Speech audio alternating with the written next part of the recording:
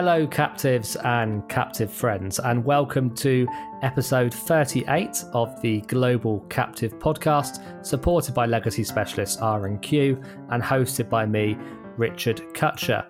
Our guests over the next 30 minutes or so include Tracy Hassett, President of EdHealth, a Vermont group captive funding medical stop-loss for educational institutions across the United States, and Thomas Keist, Global Captive Solutions Leader at Swiss Re Corporate Solutions. Thomas is a part of a workshop I am moderating at AIRMIC Fest on 23rd September, all about virtual captives and why the concept is making a bit of a comeback in this market. More information on that presentation and how you can attend later in the episode. But first, our guest co-host for GCP 38 is Zach Finn, Clinical Professor and Director of the Davy Risk Management and Insurance Program at Butler University in Indianapolis, Indiana. Zach, welcome to the pod. Happy to be joining you on a beautiful September day here in Indianapolis. Fantastic. It's a beautiful September day here in the Cotswolds in Gloucestershire, England as well. So snap to that one. Mm-hmm. Zach, can you start perhaps by telling us a little bit about Butler, the institution, and your role there? Yeah, so Butler is a traditional residential private college here in the U.S. We're located in Indianapolis, Indiana. Founded in the late 1800s. But one of the great things about Butler, I think we were one of the first university, I think, to have a tenured female professor. We were founded with a very abolitionist mindset and with a goal of inclusion and opportunity for all. So that's a really great legacy that Butler started with and continues to embody today. But we have approximately 4,600 students here on campus. So my role here is I'm a professor in our insurance and risk program. I'm qualified to teach a number of classes like employee benefits and intro to risk management, but I typically specialize in commercial property and casualty insurance. And then I teach all of our captive classes. So we use our captive insurance company as a teaching tool. And we have been doing that in the undergraduate program for a number of years now. And actually, we are piloting the use of the captive in our master's program as we speak.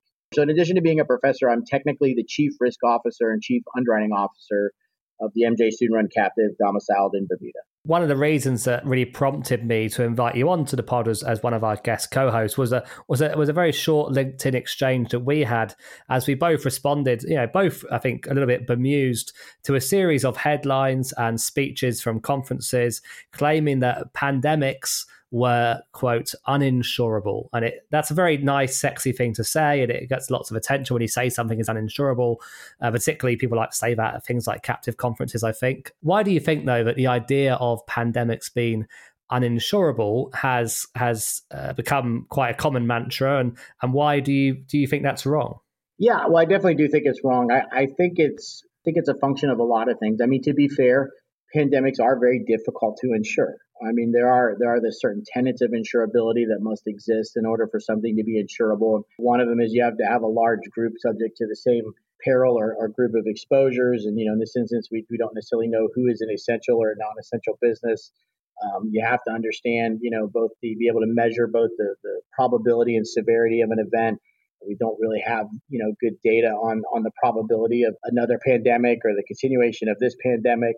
We don't know the severity of it yet, by the way. Whether or not pandemics are uninsurable, really, I think comes down to whether or not we would ever shut down again the way we did in March and April. And if, in fact, that is an option that is on the table and perhaps would be used frequently, then perhaps they are uninsurable. But the question is, we don't know that yet.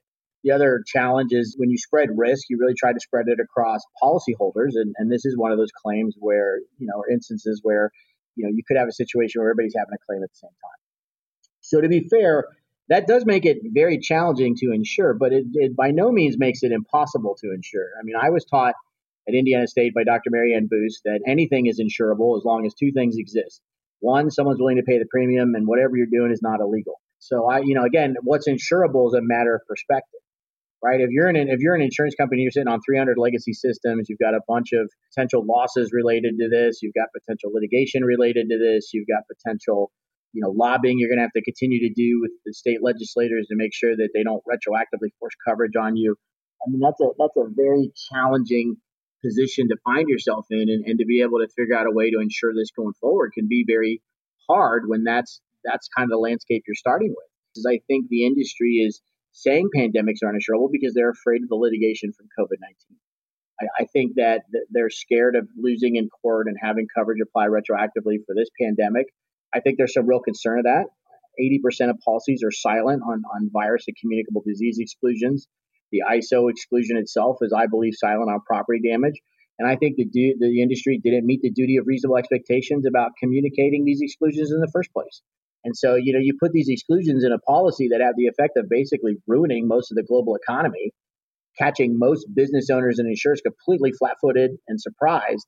And then you're going to say, well, we didn't advertise about this. We didn't update the license exams, but you should have known. Should they have? I mean, is that really fair? And so I think in order to protect their past, they're sacrificing their future. It's a lot easier to say, how could you expect to have coverage for COVID-19 when pandemics are uninsurable period for now forever? And so I think, and I've had some of the associations say that, like, look, insurance is so complicated, people don't understand it. There is a lot of nuances about whether pandemics are, or could be insurable, but most people don't understand that. So it's just a lot easier to say, it's uninsurable. And it's a lot easier to position yourself in court to say, well, geez, how could this be covered in the past without even intend to cover it in the future? Now, the problem with that is insurability is a matter of perspective, right? And that's one of the lessons I learned being the risk manager at Smucker when we had $1 billion coffee plant and, we had hundreds of millions of dollars of flood exposure, and you go scour the planet, you go to Lloyd's of London, you get all the flood insurance that's available, and you find out it's $50 million. And from the insurance industry's perspective, they kind of wash their hands and say, well, there's your $50 million. See you. We're going to go have a pint. I guess the rest of your exposure is uninsurable. Well, uninsurable to them, but not to me, right? I still got a coffee plant to run. Now, again, hypothetically, this is for Smucker to deal with now, but at the time, we still had a coffee plant to run. We still have contingent liability of hundreds of millions of dollars for floods that could happen. And so what that means is when the insurance industry checks out and says the job's over, there's no more coverage, guess what risk managers do? They invent it. That's what we're forced to do. We're forced to invent coverage. If you've invented a hoverboard or autonomous vehicle, you're going to have to invent the insurance for that at the same time. And that's increasingly where we're finding ourselves in this new economy is people are doing things so new and so innovative. There's not even any existing insurance for it to begin with. So you might as well invent it themselves. That's why I think the industry's challenge is by saying the pandemics are uninsurable, what it's going to force to do is it's going to force large corporations and trade associations to cannibalize all the other insurable risks in order to create their own portfolios to where they can provide themselves with pandemic coverage. We actually had an episode of the podcast back in May, I think it was, with friends of the podcast, Marsh Captive Solutions, talking about captives and pandemics, but also they mentioned in that they have been offering, along with Munich Re, I believe, a pandemic product for the last 2 or 3 years prior to COVID-19, and very few people wanted to buy it. So there was already some products available. Whether they were fit for purpose, people might look back and question. I'm not sure, but there was products on the market. And when he talked about insurance buyers inventing the coverage if they can't get it in the market, that's exactly what Ward Ching from Aon was talking about in an episode, I think GCP 35, regarding the tech, the big tech companies coming out of the West Coast. Talking about uninsurable, though, or quotes uninsurable, there's been obviously developments in Congress or efforts to develop a pandemic equivalent to TRIA, imaginatively titled PRIA for Pandemic Risk Insurance Act. And Zach, you've been providing quite a bit of commentary in the national press on this. There was coverage for pandemics in the past. You're right. I was looking at it as far back as 2010. But, to the extent that the NCAA had coverage for COVID for this year's shutdown of the NCAA, I don't see how that exists in the future. Right. I mean, there are people writing it now. I know people that are writing parametric triggered indemnity policies at very high rate on lines, and that's a potential solution. But again, that's kind of ad hoc. And I think in order to really have a solution that works for everybody, that works for all the non-essential businesses in Main Street and Middle America, there does have to be that federal government backstop. And I think that there are a couple things that are preventing that from happening. One is everybody's focused on emergency response, right? There's 4 phases to a crisis. There's preparedness, there's emergency response, there's continuity, and there's restoration. And right now, 90% of America's bandwidth is focused on emergency response and maybe continuing what operations we have in some kind of capacity. There's not enough people thinking about what comes next. And what does the restoration of this country and this economy look like? And I have to ask yourself, if you're a cruise line, how can you get financing for a ship or maintain your fleet when you don't even know if you're going to sail from one summer to the next? And who would provide insurance for a cruise line right now in any kind of reasonable way. And then and one of the other things is if you're an essential business, you've learned that, right? You don't maybe necessarily need this coverage because you know you're going to always be able to operate if we ever shut down like this again. So in order to get all this right, in order to bring certainty to the markets, there does have to be some sort of federal backstop. Now, in addition to everybody's focus being on emergency response, what else is preventing this from happening? A couple things. Lack of understanding of insurance. For the pandemic, literally, I had sophomores and juniors in my commercial property insurance class, but we've been studying this pandemic since the beginning, since fall. And we spent the last unit we covered before that we all shut down was business interruption and whether pandemics would be insurable under a business interruption policy under civil authority. And every single one of my students left for the pandemic knowing that that's generally not going to be insurable.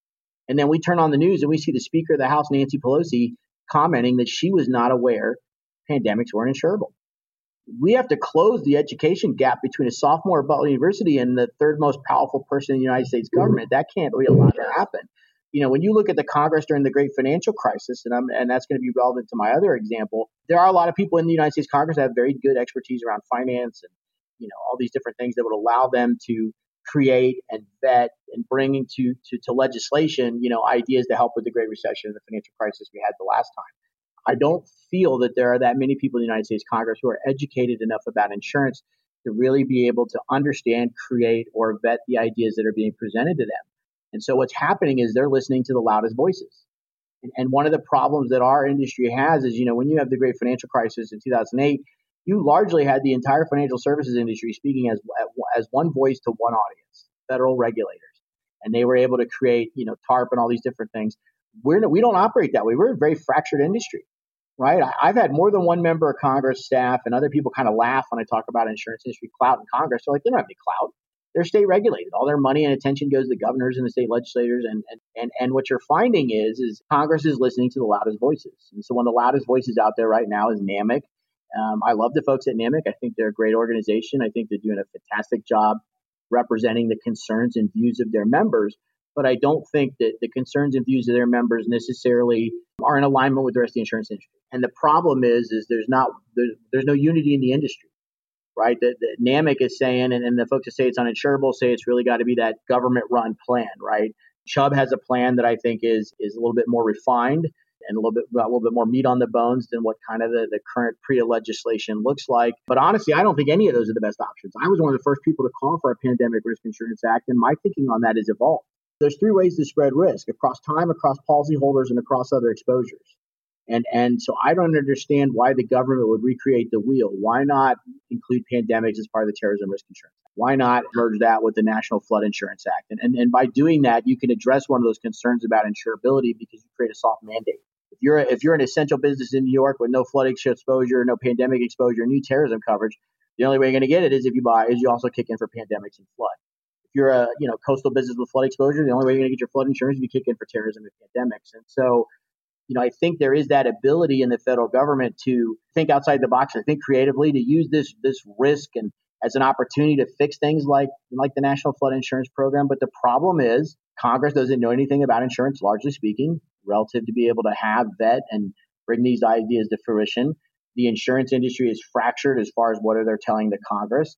The loudest voices are not necessarily in alignment with the rest of the industry, and that's creating this situation where basically nothing's happening. I want to pick up on a couple of points that you make there. It's very interesting, Zach. One is, it's interesting what you said about almost having people kick in for TRIA regarding terrorism from, I forgot what the flood kind of pool is in America, but the flood risk, and obviously for a PREA, for a pandemic risk. And I don't know if you've been following what the discussions have been in the UK, but it's around a very similar idea, or that's where the industry or many in the industry would like it to go, is we already have Pool Re, which is our equivalent of TRIA.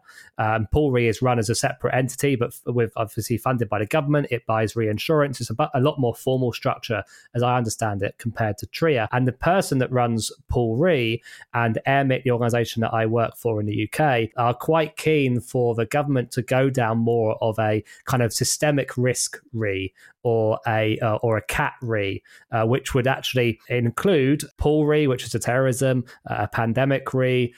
We also have flood re, which of course is a flood backstop. They're all slightly different structure, but the idea would be one larger backstop, which would be talking to all these different systemic risks, which the insurance market, quite frankly, is relatively failing to insure properly. Yeah, and that creates think about that. That creates a portfolio. You've got 3 different nightmare scenarios in one pool. You don't necessarily have to fund for all 3. I mean, God willing, we should not be having 3 nightmares at the same time. Exactly. And that's what I think is going in the UK. So whether or not that's how it ends up materializing, it's definitely one to keep an eye on. And it's something we want to be covering on the podcast in the future as well. With Pool Re, I think similar to TRIA in the US, captives are actual active members of Pool Re, just like insurers are active members of Pool Re. And that would be, I think, something they'd look to replicate with the Pandemic Re if they ran it along a similar line. Oh, the other thing I'd just like to mention is you mentioned NAMIC a couple of times there and mutual insurers. I'll just clarify for our listeners, NAMIC is the National Association of Mutual Insurance Companies. So that was probably obvious from what Zach was saying, but I just wanted to clarify that. Well, we're going to talk in the second half a bit about the Butler student-run captive, but now we are going to hear from our own captive owner interview with Tracy Hassett, president of Ed Health. Ed Health was established in Vermont in 2013, but Tracy begins by taking us back to the feasibility period and some of the challenges involved.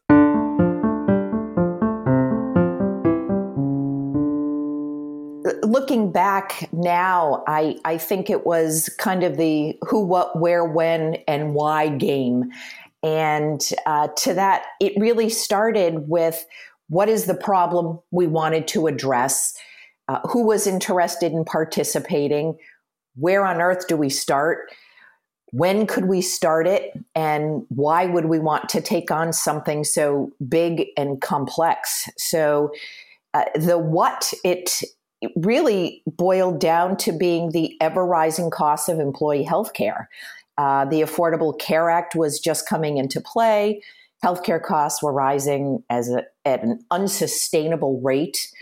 And we knew we had to do something in order for the schools to continue to be sustainable going forward. Luckily, the who was a pretty easy answer. 22 colleges and universities in Massachusetts, along with the Davis Foundation, each contributed $50,000 to our efforts to identify a consultant, run feasibility studies to find out how much money could actually be saved by doing something. This led to the decision to form a medical stop-loss captive along with a consortium where we could all come together, take advantage of our economies of scale in procuring network access and administrative services. And the where was really at that time, we were going to focus on Massachusetts colleges and universities. And we made the decision as part of that feasibility study to domicile the captive in Vermont. The challenges were getting these schools who really wanted to identify a way to save millions of dollars in healthcare costs to actually want to change something. You mentioned, I think, that there are 6 schools joined as the founder members of Ed Health in 2013. How has the captive grown since then in the past 7 years, and has the profile of the types of schools membership changed? So this is where I start to get really excited. We started with 6 colleges and universities. And again, I mentioned there were 22 who had invested $50,000 each. We knew from the beginning that we weren't going to have 22 schools start in Ed Health. Many of the schools who invested were very, very large schools who were already self-insured and who already had ways in which to save money, to include having their own medical centers and creating their own programs. So as you said, we opened our virtual doors with 6 colleges and universities. Here we are 7 years later, we now have 23 members and owners. We also made the decision to expand beyond Massachusetts. We're in 4 states.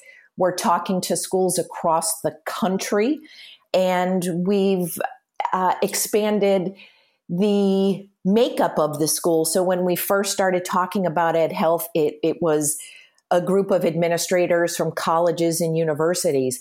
We're also fortunate that we have 4 charter school members in our area who have joined and are owners of Ed Health. And we're having conversations with several private secondary schools across the country as well. Does Ed Health, are they proactive in working with members to kind of help on the kind of risk mitigation side of the risk? And do members share with each other kind of best practice ideas? As a recovering HR professional and one of the individuals who was brought into the formation of Ed Health early on, I am one of those people who relies heavily on networking and sharing of best practices. And as soon as HR individuals were brought into the planning stages of creating Ed Health, there was a natural formation of a networking group and a sharing of best practices, both healthcare and non-healthcare. Now that we're up to 23 members, we do surveys of our members all the time. And when we ask our members, what can we continue to do? What can we do better? What should we stop doing?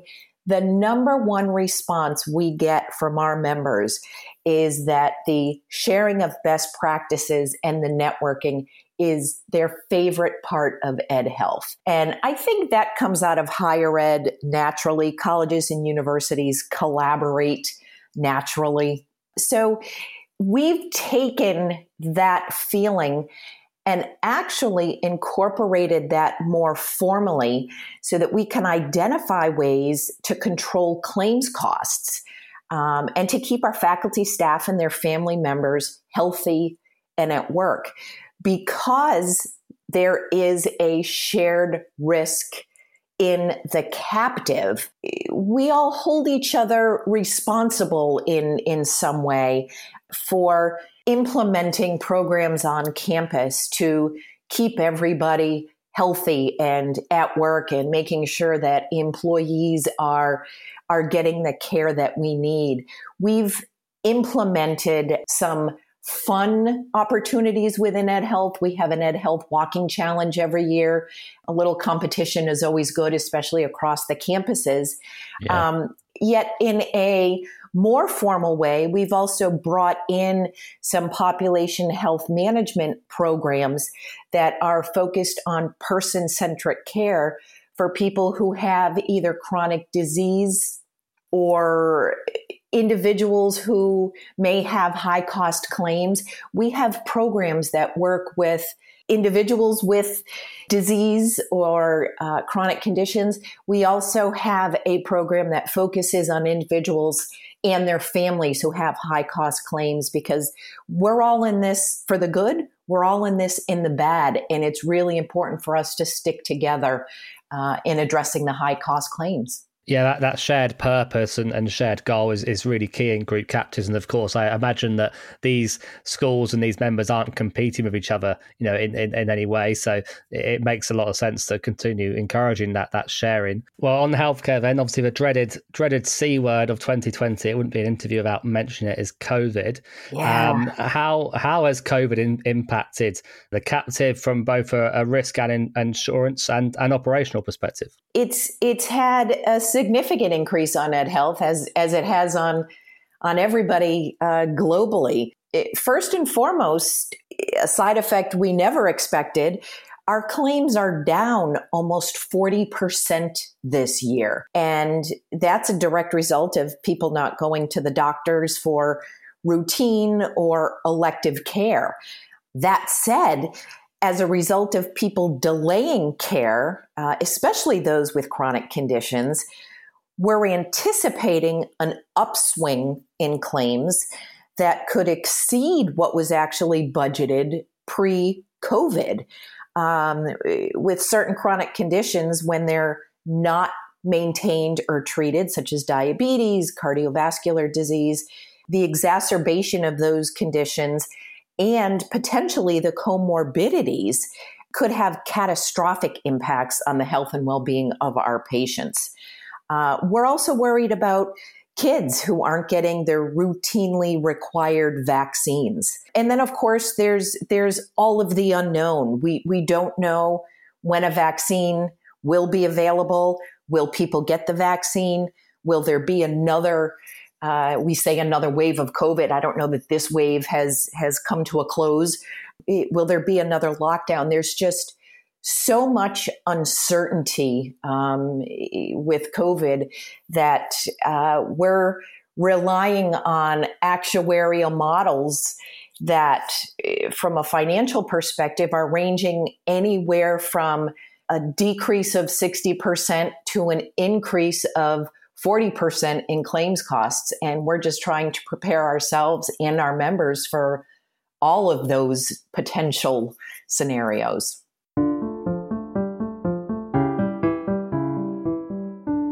Paul, they say there's more than one way to skin a cat, and I believe that's also true of offloading legacy liabilities. Yes, Richard, it is. You don't need to sell or dispose of your captive to release capital back to the parent, or indeed to recycle it for future use in the captive. So what are the different options? Well, you can execute a loss portfolio transfer, which is a reinsurance structure, undertake an insurance business transfer, enter into novation or a deductible reimbursement policy. There's a whole range of solutions. And R&Q has experience in all of these types of transactions? Indeed, Richard, that's right. R&Q has completed over 70 legacy transactions with captive insurers and other self-insurance vehicles in traditional offshore jurisdictions, as well as those in the European Union and across the US. For the second year, R&Q is the headline partner for the Global Captive Podcast for 2020. You can find more information and contact details for their experts on globalcaptivepodcast.com. If you have legacy, you should contact R&Q. Well, we will be back with Zach Finn shortly, but next we have a really interesting interview with Thomas Keist, Global Captive Solutions Leader at Swiss Re Corporate Solutions. Thomas, colleague Nigel Bamber and myself will be presenting a workshop all about virtual captives at the upcoming AIRMIC Fest, the UK's largest ever online risk and insurance conference. AIRMIC Fest will be held from 22nd to 24th of September and is free to attend for all AIRMIC members and sponsors. If you are not an AIRMIC member, then it will cost you just £100 to attend. And importantly, all the content produced for AIRMIC Fest, including a real variety of short captive presentations, which have been curated by myself, will be available on the platform until March 2021. So there is loads of time to catch up on all of it. You can find out more at airmicfest.com, and a link is in this episode description. The session with me, Thomas and Nigel will be live at 11:30 a.m. UK time on Wednesday 23rd of September. So I caught up with Thomas to tell us a bit more about virtual captives and beginning with exactly what they are. A virtual captive is number one for those clients who have decided that the captive approach to risk financing is what they need. So that's number one. And then if they have decided that, a virtual captive comes into play if you look for alternatives to setting up a real captive. And that can be for various reasons. The most obvious one is the one that, setting up a captive and running it is costly and has some complexities, number one. And number two, also you have basically when you want to exit again from a captive, it is again a complex process and therefore, needs some consideration whether you really want to be in that for the long term. And with a virtual captive, it's an easy exit because at the end of the day, it's an insurance agreement and you can just not renew it. In terms of those companies that might already have a captive, large accounts, for example, but also some medium size, business, if you've already got a captive, can a virtual captive be used as an additional complementary tool, or should it be viewed more as an either or approach? So maybe actually the standalone captive isn't working for you for whatever reason, but a virtual captive may well be suitable. So we have actually a lot of inquiries from clients who have decided that they want to set up a captive, but they are maybe short on time, or they're not sure how it really works for them. And therefore, a virtual captive can be a nice bridge into the establishment of a real one. So you can, for example, start with having a virtual captive and then establish a real captive along the timeline. And then once you have it ready, you can switch from the virtual captive to the real captive. So that's the number one. But then number two, in terms of inquiries for clients who have decided that they want to have a captive at least, is if for example they want to set up another vehicle, so a second one or even a third one in another region. So that's another reason for thinking about a virtual captive, or such clients who believe that they would like to stop running their own captive but still maintain the mechanics or the financial mechanics of a captive and therefore move to a virtual captive. Thomas, I know in the presentation that we have at AMIC Fest, you talk a little bit more detail regarding the financial mechanics. I'm not going to go too much into that, but just a basic question for now is, when we talk about a virtual captive, where does this virtual captive actually sit? Is it sit as part of the parent company, the insured's balance sheet, or is it something that sits within the Swiss Re? If it was Swiss Re facilitating it, would it be sitting in the Swiss Re balance sheet? The virtual captive sits on Swiss Re's balance sheet. So in the end of the day, the difference between a real captive or also a protected cell company, if you like, and the virtual captive is that when you have a real captive, you have an ownership on a new balance sheet, on a separate balance sheet. Whereas with a virtual captive, there is no ownership on any other balance sheet. So you don't own part of Swiss Re Corporate Solutions balance sheet, but nevertheless, the mechanics are basically handled on Swiss Re's balance sheet, and the interaction between the client and Swiss Re is an insurance agreement. It's a multi-year insurance agreement with certain structural elements which then emulate the mechanics of the captive. Bearing that in mind, one of the advantages we often hear about a lot with having a captive is, of course, accessing the reinsurance market. Does the kind of virtual captive provide that benefit as well? Is it a way that you can then access the reinsurance market? Yes, we do have at least three types of how we implement the virtual captive. And one of these types is actually that the virtual captive becomes, if you like, the primary insurer. Right? Swiss Re Corporate Solutions become the primary insurer for the client's insurance program.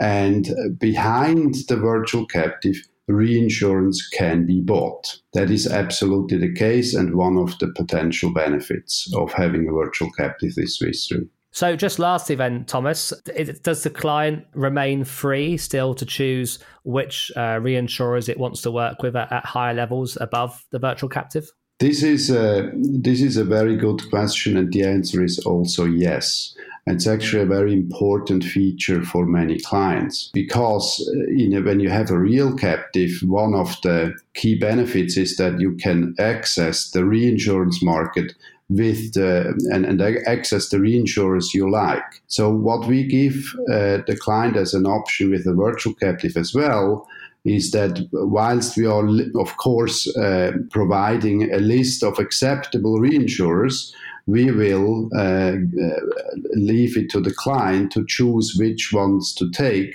for the reinsurance behind the virtual captive. Welcome back to the Global Captive Podcast with guest co-host Zach Finn of Butler University. A lot of listeners, Zach, will be familiar with the student-run captive insurance company that your class devised and set up in 2017 in Bermuda, as you mentioned. For those who may not have come across the story, can you just briefly explain how it came about and what the motivation behind it was? When I got here at Butler, we needed to create an experience that made it even more real, made it experiential, right? And one of the great things about Butler is I think we're one of the first universities to innovate a student-run endowment, investment fund.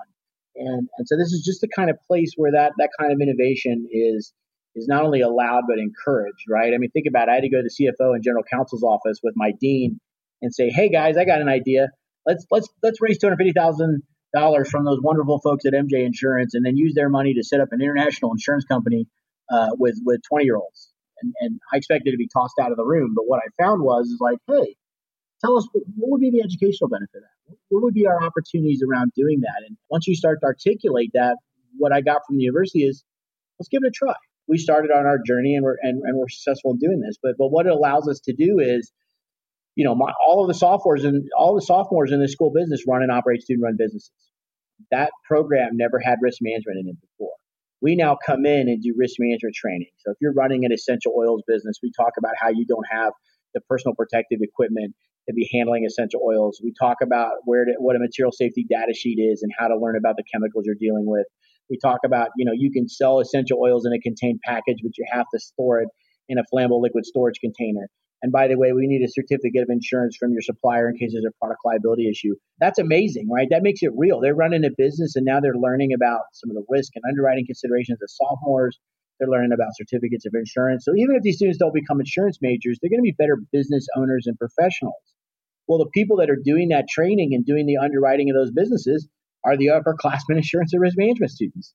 And so we're going out and they're learning the same thing. Like, oh, we got to recommend some material safety data sheet here. We're going out and doing physical loss control inspections with engineers of buildings, finding fire extinguishers that need updated or exit lights that aren't illuminated. And we found a leaky gas stove and a old oven in a room, where our board of trustees and president meets. Maybe we saved their lives. That's one of the problems with risk management. You don't get a hug for the loss that never happened. But our students can go to bed at night knowing that loss never will happen. And it makes it real. It's a lot more satisfying than, talking about this stuff in a textbook in a vacuum, than to actually get out there and find something and then see the university not only accept that recommendation, but do something about it. And so it's been a wonderful partnership and a laboratory for our students to not just learn about insurance, but to actually work with it. I mean, we issue policies, we rate exposures, we do loss control. And so that's what we've been doing in the undergraduate program for the last, I think, 3 or so years. What we're doing now is we're piloting a potential expansion of our captive in our master's program. But in terms of the actual setup of the captive, presumably the students were hands-on in the feasibility study and choosing the domicile and all that kind of stuff? Yeah, it was amazing. They did 99.9% of the work for the feasibility study, and they did 99.9% of the work for the license application, the business plan. In fact, it was funny. I'll tell the story. I don't think they'll mind. But we were at the Bermuda Monetary Authority after we submitted our business plan, and the Minister of Finance pulled me aside and he said, "Zach, this is a really great, business plan. I think your students have learned a lot. It seems like a great program." He's like, "Just between you and me, I got to ask you, did they really do all this work?" He's like, "Because he's really good." He's like, "I got to tell you, I had 6 Fortune 500s this month, and I had to kick every one of those business plans back at least 6 times." And he's like, "We're on the verge of improving your business plan on the first time. Did they really do that, or did you and Professor Thompson do it behind the scenes?"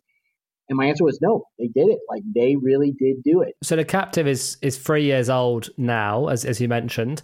What's the actual lines of insurance that it's writing today? And then you mentioned about the master's program. How are you looking to expand the captive, and what kinds of new lines of insurance do you think could be written in the future for it? We looked at short tail coverages. We looked at predominantly first party coverages. We looked at coverages that would not have an element of privacy or personally identifiable information. For example, we would not want students, adjusting a sexual molestation claim against one of their peers or by one of their peers or to one of their peers.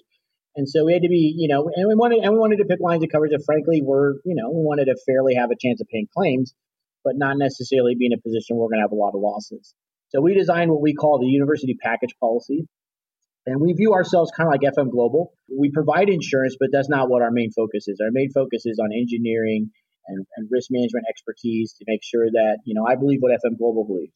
The majority of loss can be prevented through engineered solutions. And that's the approach we take with the captive, and then the insurance is secondary. So we insure our various and assorted dogs, our live mascot, our bomb sniffing dog, and our care dog. We insure the first $150,000 of our fine art and inland marine property and a lot of our science equipment. I think we're at, maybe 395,000 or so in total limits that we have out there. We have a cross-class aggregate limit. If we pay a full limit for the property, for the dogs, for RB, and again, we're insuring the first $50,000 of liability on a deductible reimbursement for our student-run businesses. We've got maybe another $45,000 of coverage on our dogs, and we've got another $150,000 coverage on our fine art. We've structured the captive in such a way that if we had to pay out, full policy limits across all of those, that would be it. We'd hit our aggregate limit for the year, and then we'd have to go back to the drawing board. We'd have to say, geez, is Professor Finn going to Arby's, or is there a good reason why this happened? But that's how we've run it this far. We wanted coverages that could be teaching tools from a risk management perspective, and that were fairly low in risk and liability. Now, for the master's program, that's a lot more exciting. I mean, the undergrad's very exciting as well, but the master's is exciting in so much as we can do more. We've got a really good, strong cohort of 18 students in that program. We've got risk managers of Fortune 500 companies. We've got underwriters. We've got police sergeants. We've got all kinds of, really interesting expertise on there. And what they're basically doing is they're doing a top-down analysis of Butler and our risks. And what we're doing is, we want to help our risk management department. Right now, like a lot of risk management departments, it's all COVID all the time. And so while our great risk manager, Austin Oldham, helps to lead the university through this COVID experience, and he's done a great job in helping our great team, we can be an extension of his risk management department. We can step in and do the broader risk identification and measurement and prioritization that he would normally be doing, but he's not able to do right now. And what we're doing is we're looking at the risks of the university from two perspectives. What are risks that aren't on our radar now that we really need to be mindful of and develop some recommendations for? And what are those recommendations? But also, what are risks that can be monetized in the captive? So, for example, we have a guaranteed cost workers' comp program. We've got enough maintenance and employees are running around here that, it probably makes sense for us to have some level of deductible, self-insured retention, full self-insurance through our workers' comp program. And so our master's students, we have loss runs, we have payroll. They're going to do that analysis. They're going to recommend a risk financing structure for our workers' comp program, which may or may not be in the captive.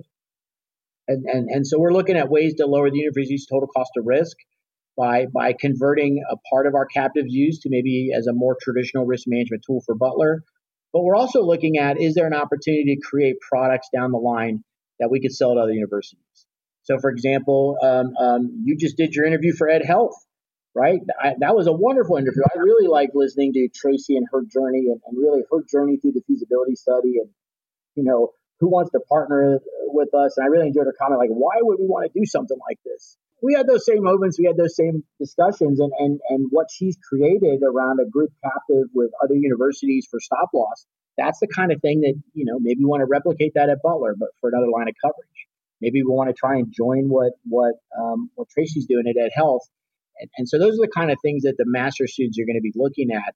And then based on the recommendations that they identify, subsequent cohorts will work on the implementation of those and the ultimate conversion into a more of a commercial third-party selling products insurance. Great, really interesting, Zach, and fascinating to keep an eye out for what is to come with the student-run captive program. I was really interested when it first emerged in 2017, and definitely keeping an eye on things as how they progress. And that is all we have time for this week in the pod. So many thanks to our three guests, Tracy Hassett of Ed Health, Thomas Keist of Swiss Re, and our guest co-host, Zach Finn. Thank you, Zach. Thank you very much. Enjoyed it. If you are new to the Global Captive Podcast, then please do subscribe on your podcast app of choice. We're on Apple, Spotify, SoundCloud, CastBox, and any other pod platform that you can think of. Just search for Global Captive Podcast. Hit follow or subscribe and ensure that every new episode is downloaded straight to your device. Stay safe, stay well, and see you next time, Captives.